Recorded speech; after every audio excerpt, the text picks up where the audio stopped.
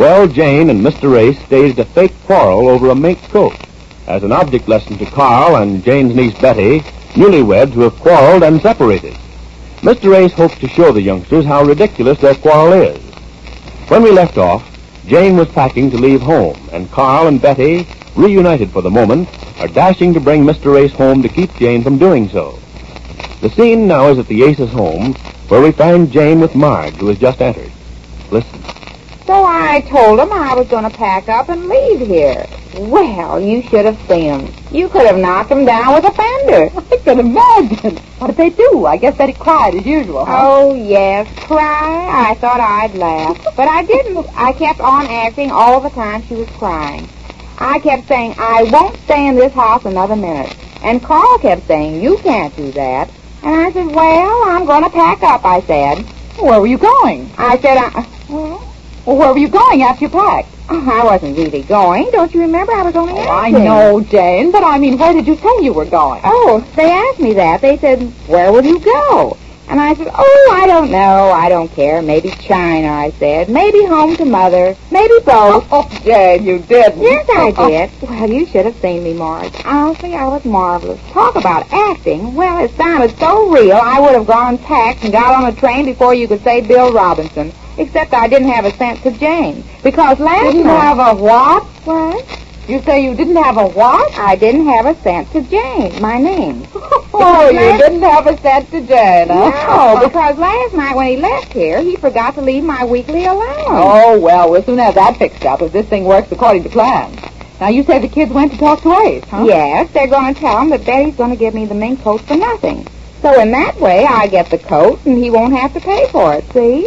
Very good. How did they come to that solution? I don't know. I went in to pack, and I left the two of them here talking. And the first thing I knew, they called me in and asked me if I wouldn't just wait long enough for them to go to see him and tell him about the coat.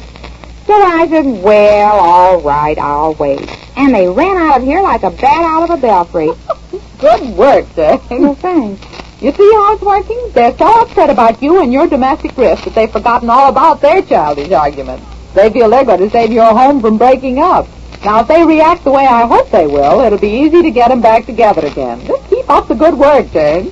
You mean go on packing? No, but when you get here, you go on acting mad, you see? Oh, yes, I know what you mean. Just leave it to me, Marge. Honestly, you should have seen me. I was frowning around here like anything. I really did some acting. Atta girl, you keep that up. Everything's going to work out fine. Oh, sure it is. Not only are they going to make up, but I'm going to get a mink coat to boot. What? I say not only are Carl and Betty going to make up, but I'm going to get a mink coat out of it for nothing. Oh, now, Jane, you're not really going to take it. Well, oh, there they are now. Oh, you better let them in, Marge. Okay, Jane. Oh, well, wait a minute. Wait till I get mad. Right. You ready? No, wait.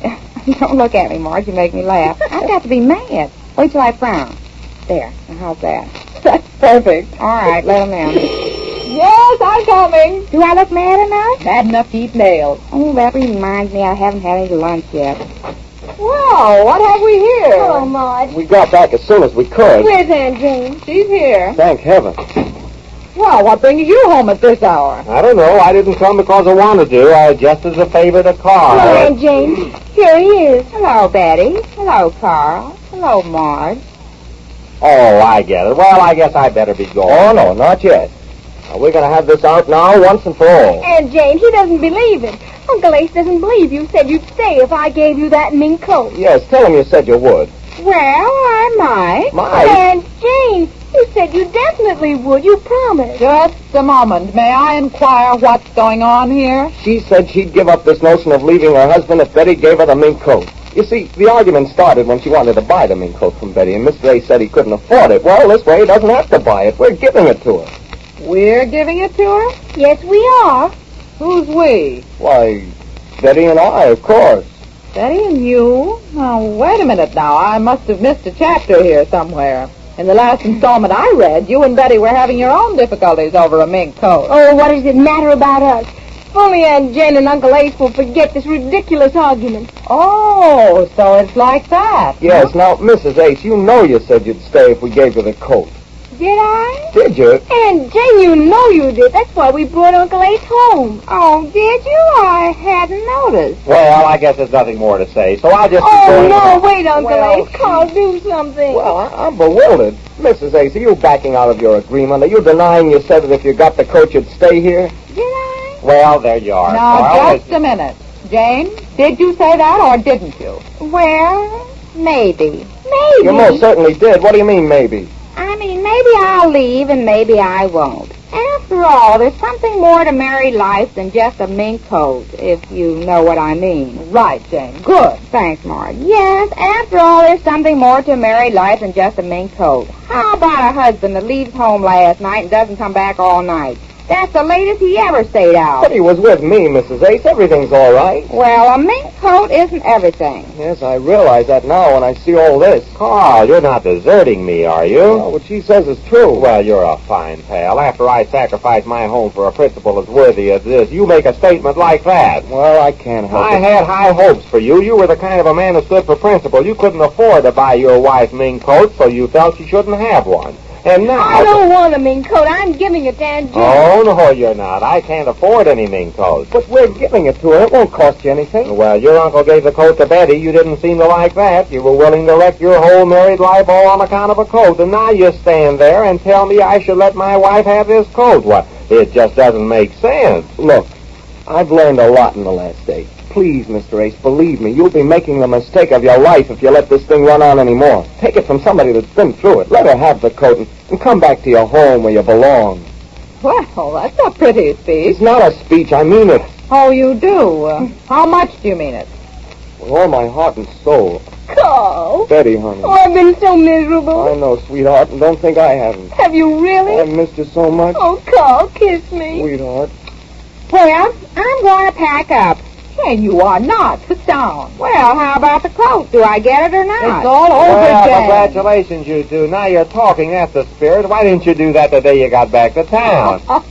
You two certainly were a problem. Yes, it took all we could do to bring you two together again. May I say, Miss Race, that you were magnificent as the irate husband? Well, thank you, Miss Hale, and I assure you What that... is all this? Aren't you going to be surprised? Carl, were they only Do you kidding? mean to say that you were kidding us? Well, not exactly kidding you, We were but... trying to hold up a mirror for you to look into. You saw how ridiculous your aunt and uncle were fighting over a coat, and you realized how ridiculous Then you weren't really going to leave each other? Over a coat? Are you kidding? Well, I'll Young be- fella, you certainly said a mouthful when you said I was making the mistake of my life letting this silly fight run along. And over a ridiculous thing like a fur coat. That's the point we were trying to make.